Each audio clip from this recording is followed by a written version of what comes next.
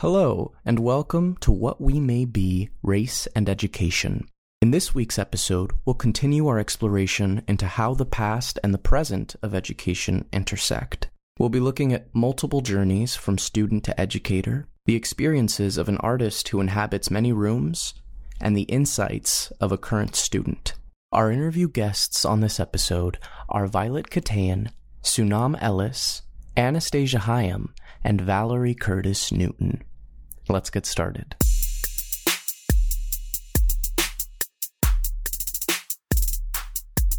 Hi, Valerie. Tell us a little bit about yourself. I am a director, educator, a golf player, a playwright, an activist, a theater director. Most interested in trying to bring people together to make the world better. I worked at places from as big as the Guthrie Theater and as small as, I don't know, pick the smallest space in Seattle, and I've probably done stuff there. I grew up on the East Coast. Actually, I grew up a little bit all around. My father was in the Air Force, and then we settled in Connecticut, which is where I was born. And I came out here for grad school and never left. I thought I was going to go back, and then I finished school and looked up 2 years later, and I had a house, a wife, a cat, and a dog. And I thought maybe I would stay with them, so I'm still here. Valerie, what was your experience as a student like growing up? I was largely, almost exclusively, the only Black kid in most of my classes when I was young. There were some places we lived where there was a larger Black population, but most of the time I was the only one. So I learned to navigate predominantly white spaces. And then I got a little bit radicalized when I was in the 6th grade, and I read the autobiography of Malcolm X. And then I got radicalized a little more when I went to a predominantly white college. But there was a really, really close and active group of Black students there. And then I went to work in the insurance industry. And again, I was largely the only Black person in most of the circles that I moved in.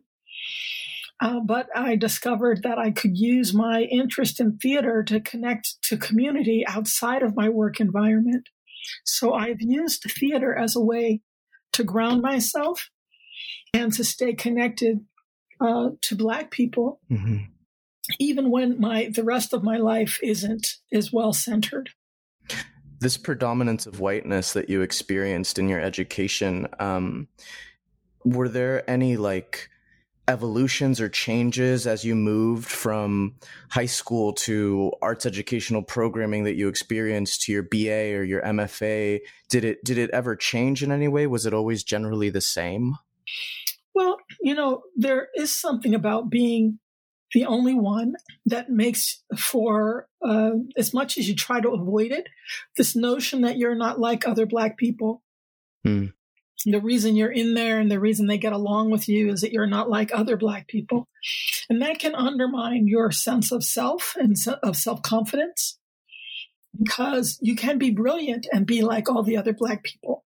You can be articulate and be like all the other Black people.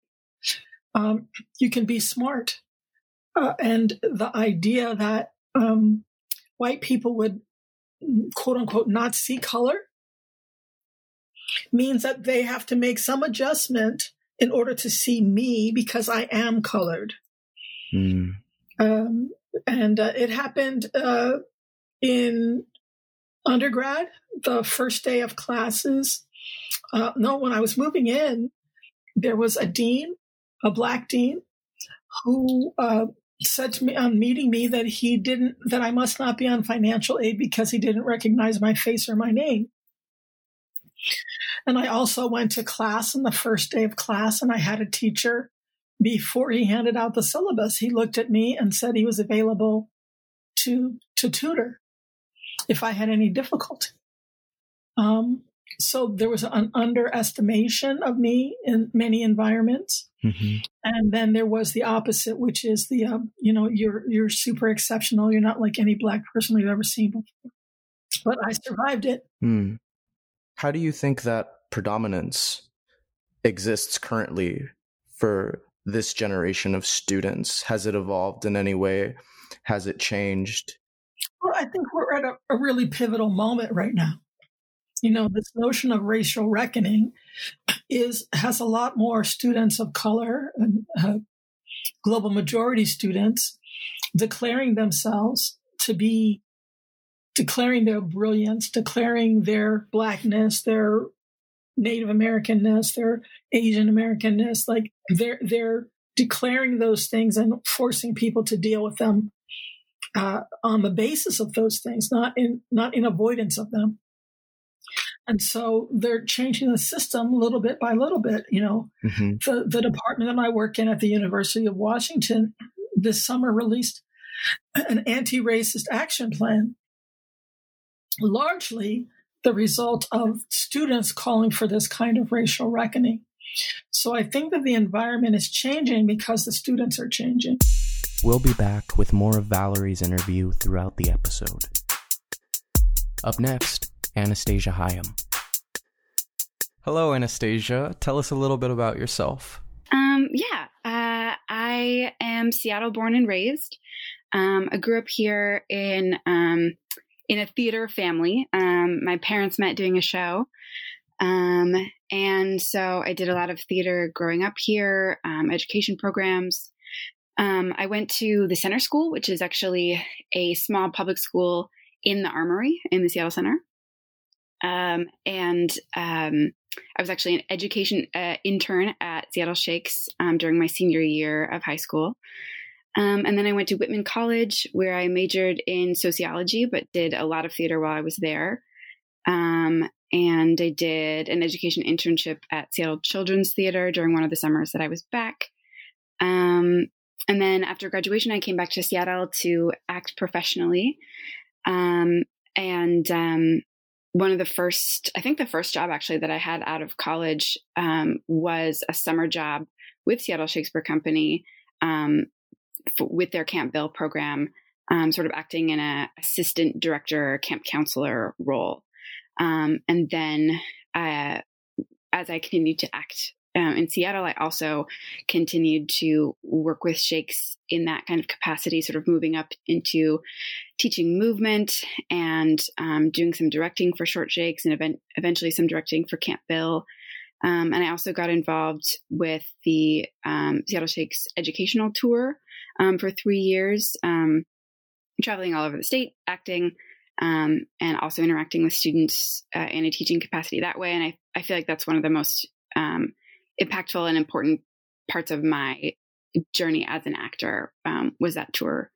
And I also performed with Seattle Shakes' Wooden O and on their main stage. And in the past few years, I've sort of been moving, as well as doing acting, moving more into also doing directing and working with students as more of sort of my main thing. Right now, I'm at kind of a transitional point, which I think a lot of people are, in what my career is going to be looking like as it goes forward and how much it's going to include theater or not. But I was really grateful this summer to get to direct Camp Bill virtually. And we did a Midsummer Night's Dream on Zoom with students, and that was a really wonderful 3-week process. So that's me. Thank you. You already were talking about it. I just want to go into it a little deeper. Can you talk to me a little bit more about your experience as a director with Short Shakes and Camp Bill, interacting with students? It's always a huge joy working with students.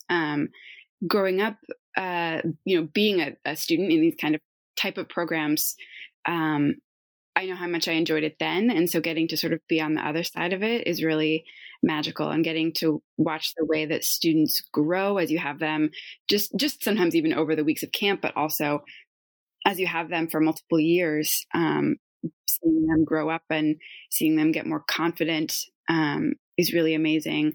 Seeing them surprise you, how much they're capable of, it's just really fun. And getting to see, getting to work on the text with people who are maybe pretty new to it, and seeing them go, oh, when they really get something or find something that you never saw in it before. And also getting to see with Short Shakes, particularly, they get to connect with the main stage cast, and be like, oh, you're playing Portia, I'm playing Portia, and let's talk about the character. And that's really a special opportunity and a really fun thing to see. Yeah, it sounds amazing being able to like you're saying, see their not only growth, right, in the arts and specifically in Shakespeare, but also just, as kids turning into young adults. That's really amazing. Side by side to that, have you seen the program evolve or grow in any way? Either or? Yeah, I would say so. I think that looking back from when I was like assistant directing, it was, quite a few years ago now. I think that the commitment to like concept in the shows and the production has grown stronger. I think Michelle Burse is doing a really amazing job with the kind of sets and spaces that the students have access to and what they get to build together, which is part of the Can't Bill production in particular.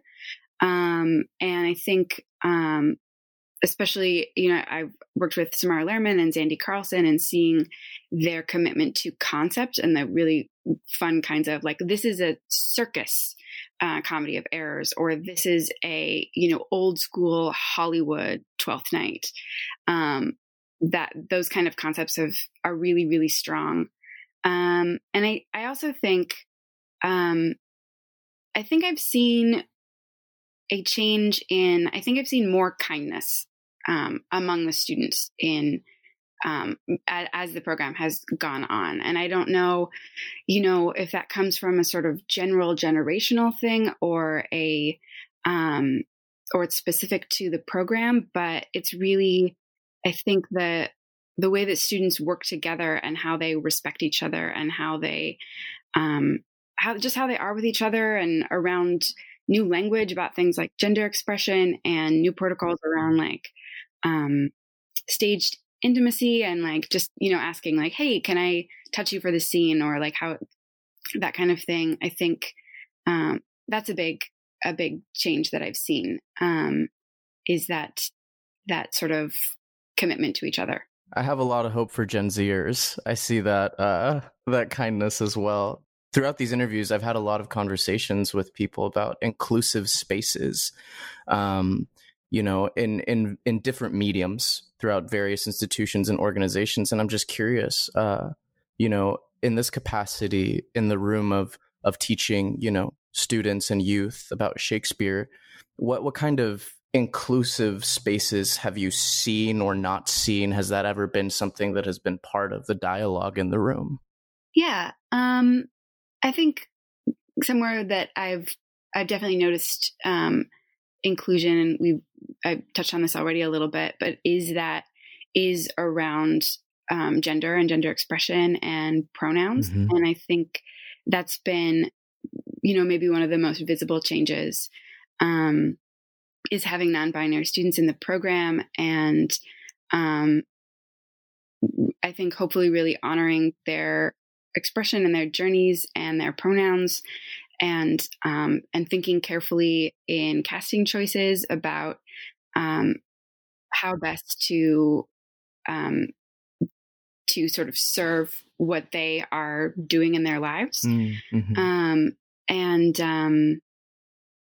So that's sort of the first thing that strikes me. And also I think, I don't know the statistics exactly.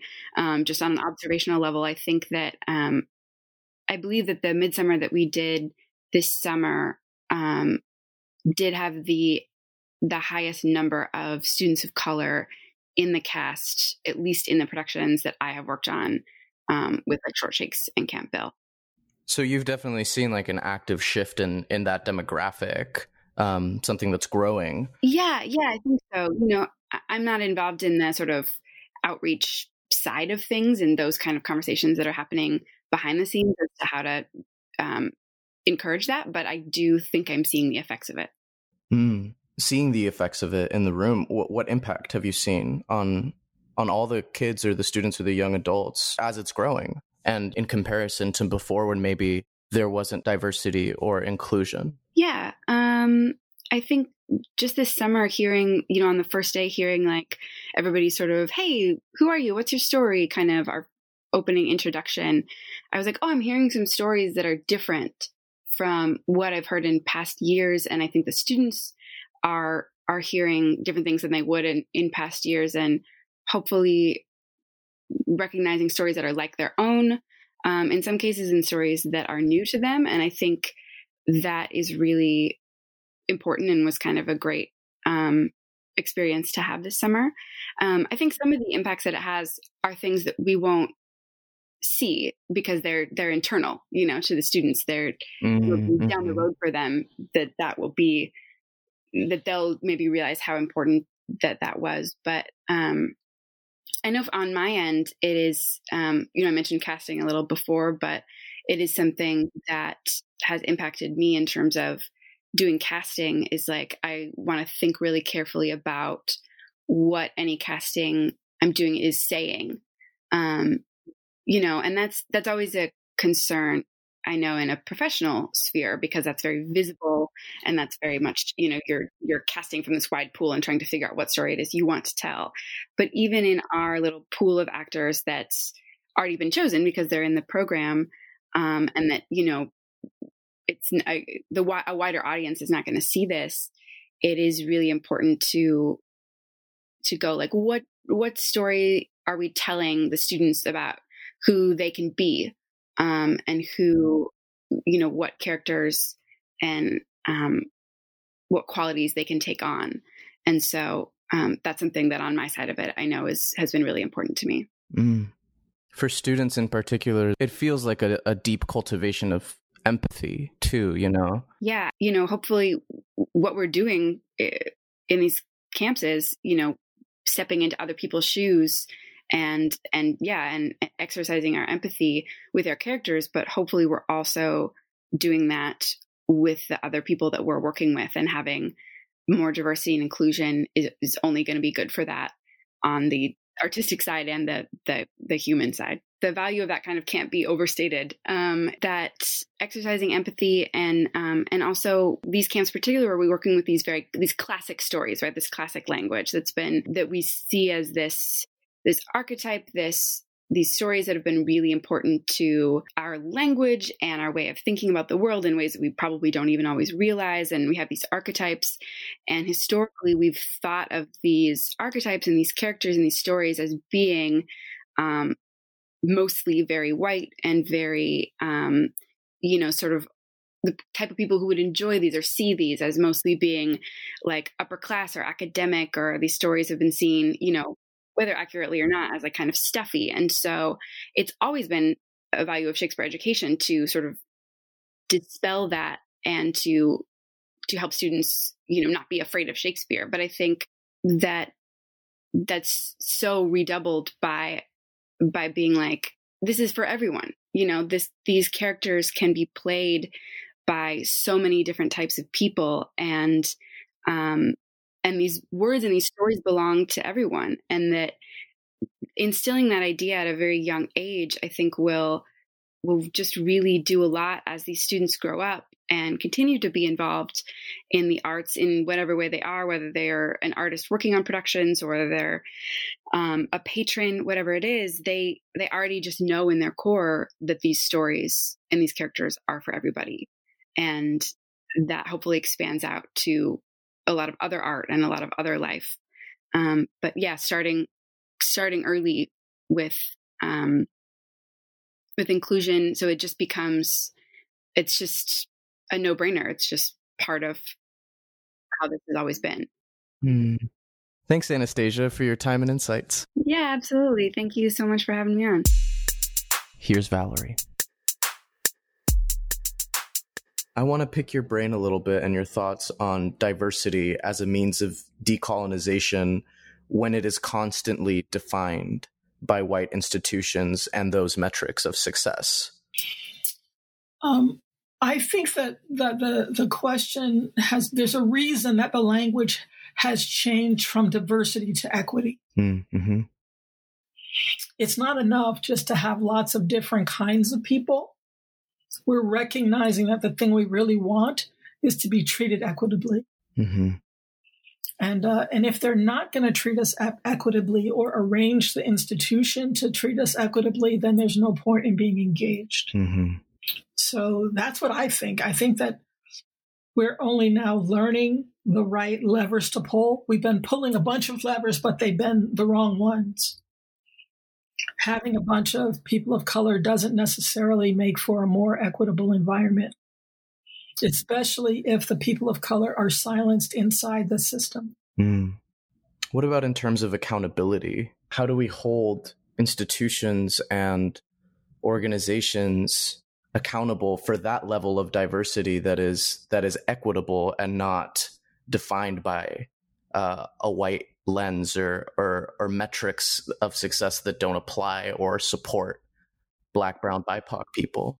I think that I've been talking a lot right now about the need for three things. I need to know who to complain to, who can make change. I need a guarantee that there will not be retaliation for demanding change. And then we need brave, compassionate, courageous people to tell the truth. And that's what accountability looks like. Up next, Sunam Ellis. Hi, Sunam. Tell us a little bit about yourself. I'm Sunam Ellis. I'm an actor, an educator here in Seattle.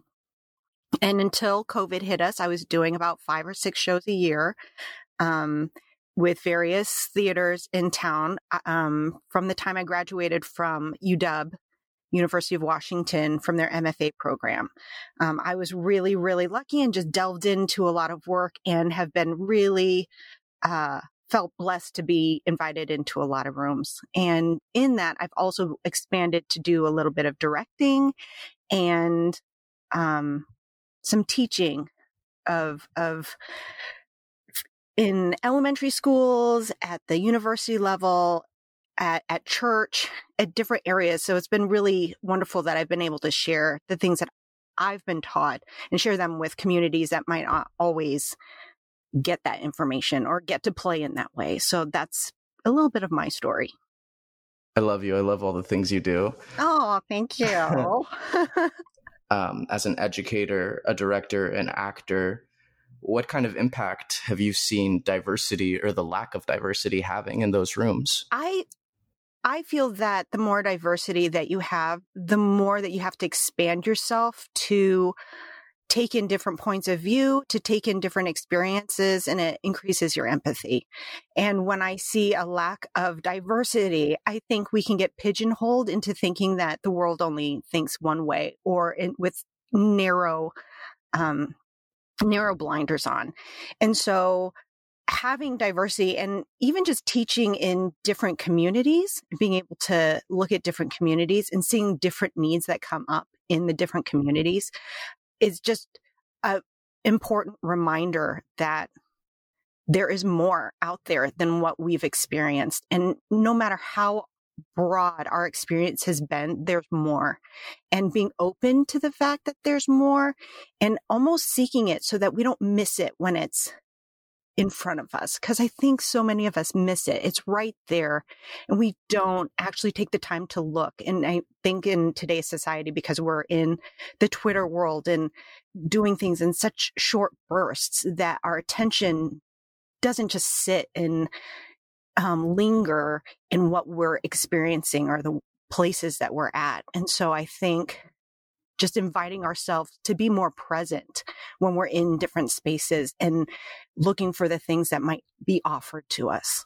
And, also just the notion, right, that diversity, yes, it's being in the room, but it is as well a redistribution of power. Yes.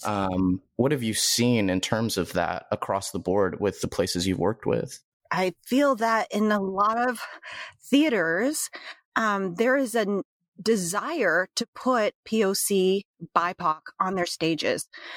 Unfortunately, it's just that's the minimum just to get them on the stages. So they'll use BIPOC as filler, but then I feel that those are the people who grace the posters, who grace their hallways so that there's a pat on the back, right? Mm-hmm. And so there's just this exploitation. There's this take of what they think can make those ticket sales, that can make them look like they are doing the work, but the work isn't actually being done, because you look at the power in a theater room, who has the equity contracts, whose voice is listened to when we're talking through a scene, who are we all turning towards to find more information.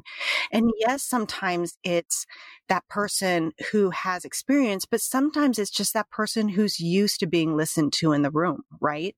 And so that might not, creating a time when someone says, no, wait, let's actually broaden this up, because I don't think we've heard from all the voices, and just taking the space to saying, hey, this person is saying something, I want to hear more, and making that invitation known. And I don't think that's done enough in the room. I know I've had times, because I am half Korean, and I've had times when I've asked about incorporating that into a character, and in the moment having people of power say, oh, that's very interesting, but that's all I get. I get that interesting, but there's nothing incorporated into character, when it's not something that would be terribly difficult to do. Right? Mm-hmm. Yeah. Hey, can I have, since you're kind of right now looking for styles of a teacup, what if you make sure you look at teacups that have Asian design on it? Just a little bit of detail that would say, yes, we're paying attention to the details beyond just, look, we have a person with a different skin tone on the stage, that we're going beyond that. And I don't think that people actually take the time to invest in those opportunities. It helps me be a better artist. It lets me know that I can bring my whole self in, instead of trying to figure out what the pure white version of me looks like, so that I can get the next job. So I don't know what part of me to bring in a room, because I don't know that I'm going to be heard or seen or appreciated as someone who has this Korean heritage, that I bring that in. But I feel that sometimes there's this energy of, we don't need that part. That's interesting, but we don't want that for the story. And I don't know all the time why that isn't invited in, or just the discussion of how can we bring that in? What could that mean for our story? Which I think could bring out much more interesting depth. Absolutely. It just makes for richer storytelling. Yes, absolutely. 100%. What are some ways we can hold organizations accountable as a community for this level of diversity that we're talking about? We need our allies to kind of stand beside us and say, we want to see more diversity. If just a bunch of BIPOC email and say, we want more diversity, I don't think it's going to have the same impact, because I think it's easier for those leaders to say, oh, that's just you, right? Mm-hmm. That's not all our audience. And we want to make sure we cater to we want to cater to diversity. They can throw that back at us. So we need to have allies and BIPOC saying, we want to see that diversity on the stage, and we want to see it at every level in your process. There needs to be, what's the word I'm looking for? Transparency in where the voices are invited into the process, so that we can see that it's not just at that tail end where so many powerful decisions have already been made. Without that transparency, without those people in power holding on, I mean, if they just hold on to it so tightly, you can't see it, it's my thing, I want to do it my way, then of course we can't get in. Of course, there's no room. Yeah. And that's ego on their part, first of all. But if they just want stories to be told for them and their people, then I think that let's have that reflected in your mission statement. Let's have that reflected in your posters. If that's what you want, stop exploiting us. And maybe the voices, those few of us who feel like we can stand up and say, no, this doesn't work, say, I will not be on your poster. You are not allowed to use my image until your company reflects what I can bring to that poster, which is again, knowing that that is a really difficult decision. And I have been in a position where I've talked to an artistic director and said, hey, some poor choices were being made, and went in with the fear of this could be the end for me. I know that's scary, but I feel like if enough of us come in and say, we're done, I feel like we will force their hand. Mm-hmm. How do you hope that the work you do impacts young people and students? I hope it gives them permission to use their voices. And I try and use my voice in a way where I'm still hoping for humanity to win the day. At least I try. I know I fail. There are days when I get so mad and I'm like, actually my choice in my brain right now is just to punch you in the face. Like that's like where I am. But I work really hard to try and say, but what I want to leave in the world is hoping for your humanity and talking it through. And I have found that now that I have gotten a little more established, I have to look out at younger people and people who haven't had the experience quite yet to make sure that they are finding their voice and finding that they too are worthy. That just because I've been in more rooms so far, that's just time. We get so caught up in our own little bubble of it's just us and I have to get my lines and I have to do my story. And if we have the capacity, some people don't, if you have that capacity to stop and look and see if everyone's with you. And if they're not, help by just being present or saying, is there anything I can do to make your day better today or something? And I feel like I'm being like Pollyanna or naive sometimes, but that's how I try and move through the world. Just because it's such a hard world, I think we got to help and hold on to each other where we can. That's beautiful. Thank you, Sunam, for your thoughts and your time. Yeah, thank you. Valerie, what are your hopes for the current generation of students? That they are brave, compassionate, courageous, and confident. That they carry that into every space that they enter. Up next, Violet Katayan. Hi, Violet. Tell us a little bit about yourself. My name's Violet Katayan. I use they, them pronouns. I'm 17. I write things. I write poetry and plays and prose. I also act and direct things. I have a small theater company. It's called Ghost Ship Productions. We do like devised and scripted performances by and for young weirdos. Amazing. Yeah. I love that. Is this a new company? Yeah. I started it last spring, I think. Cool. What made you want to start your own theater company?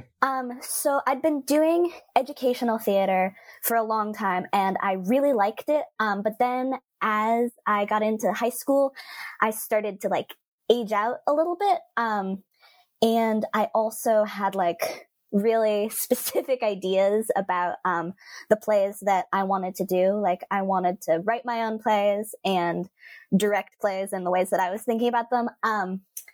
And I also I wanted to do theater, but I wasn't ready for professional theater, you know?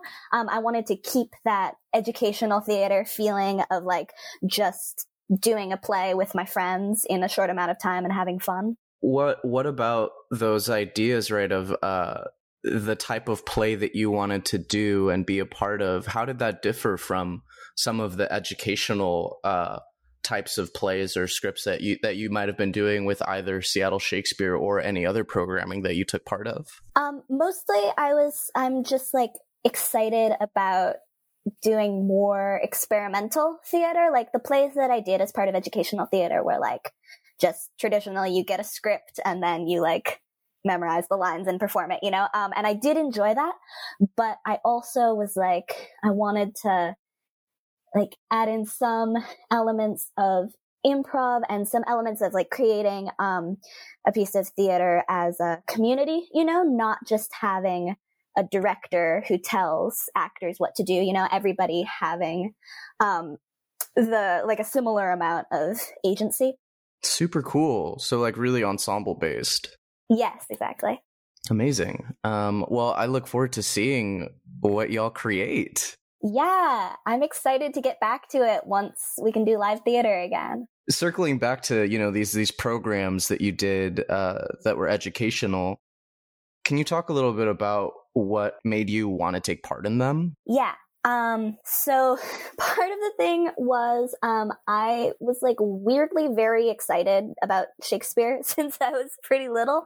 There was a, production company led by, a teenager that I saw her do a lot of Shakespeare plays, back when I lived in Boston. And I was like, wait, I really, really want to do that too. So like, I was just very interested in Shakespeare and performing. I've just like always, I don't know, I've wanted since I was really young to be part of theater and performing and being on stages. I just like it a lot.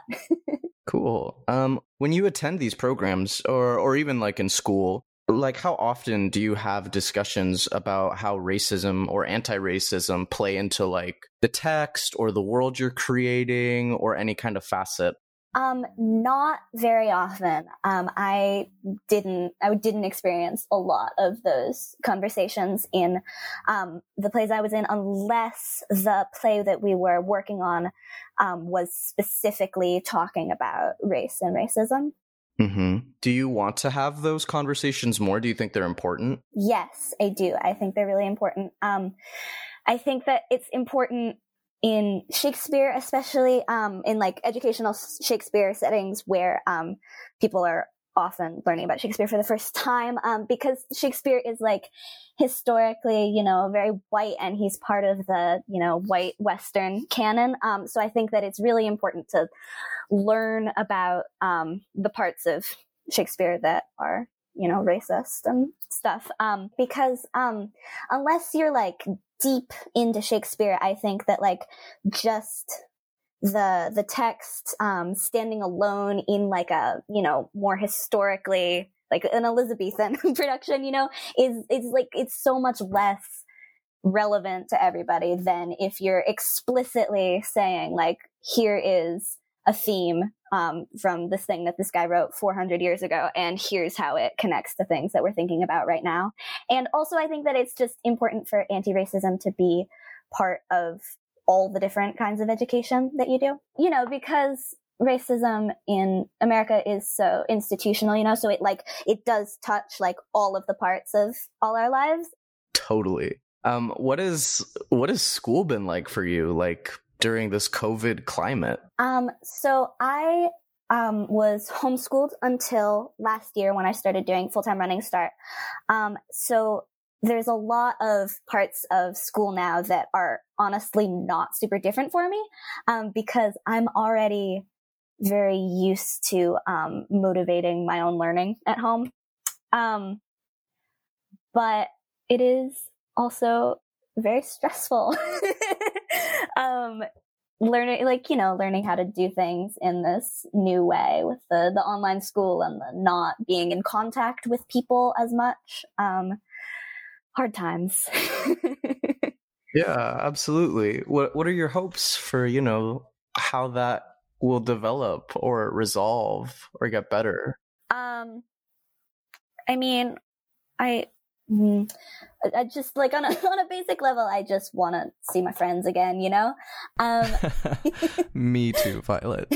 Me too. Well, thank you. Thank you so much for your thoughts and your time. Yeah.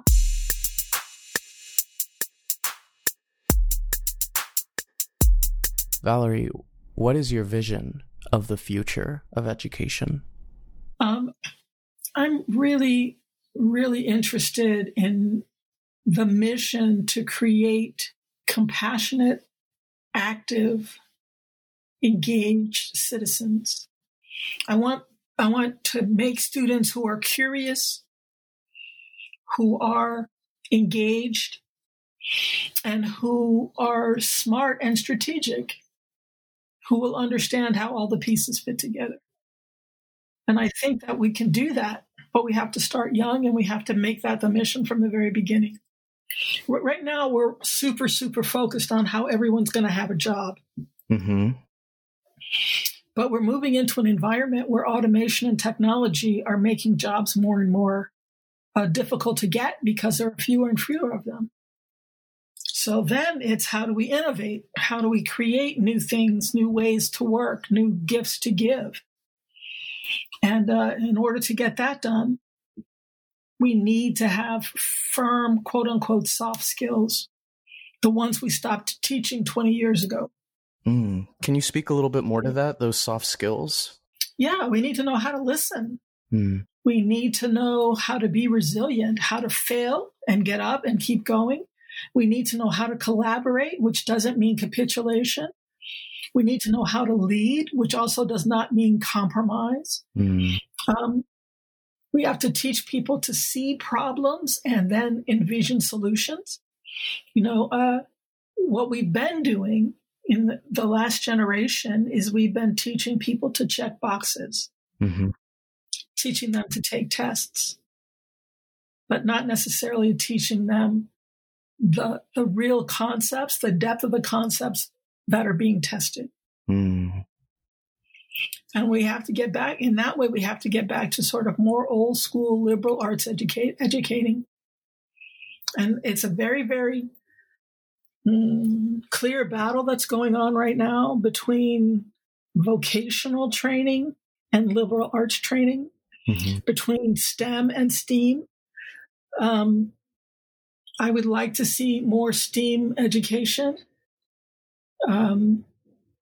because I think the arts teach the soft skills maybe better than any other set of tools.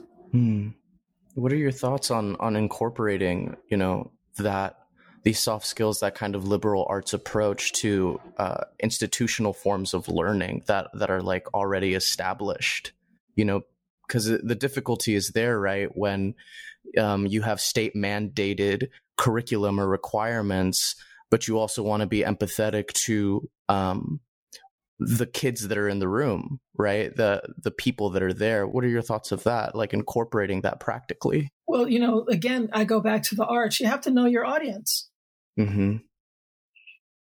And if we stop treating our students as consumers and treat them more like audience, we'll do a better job of meeting them where they are.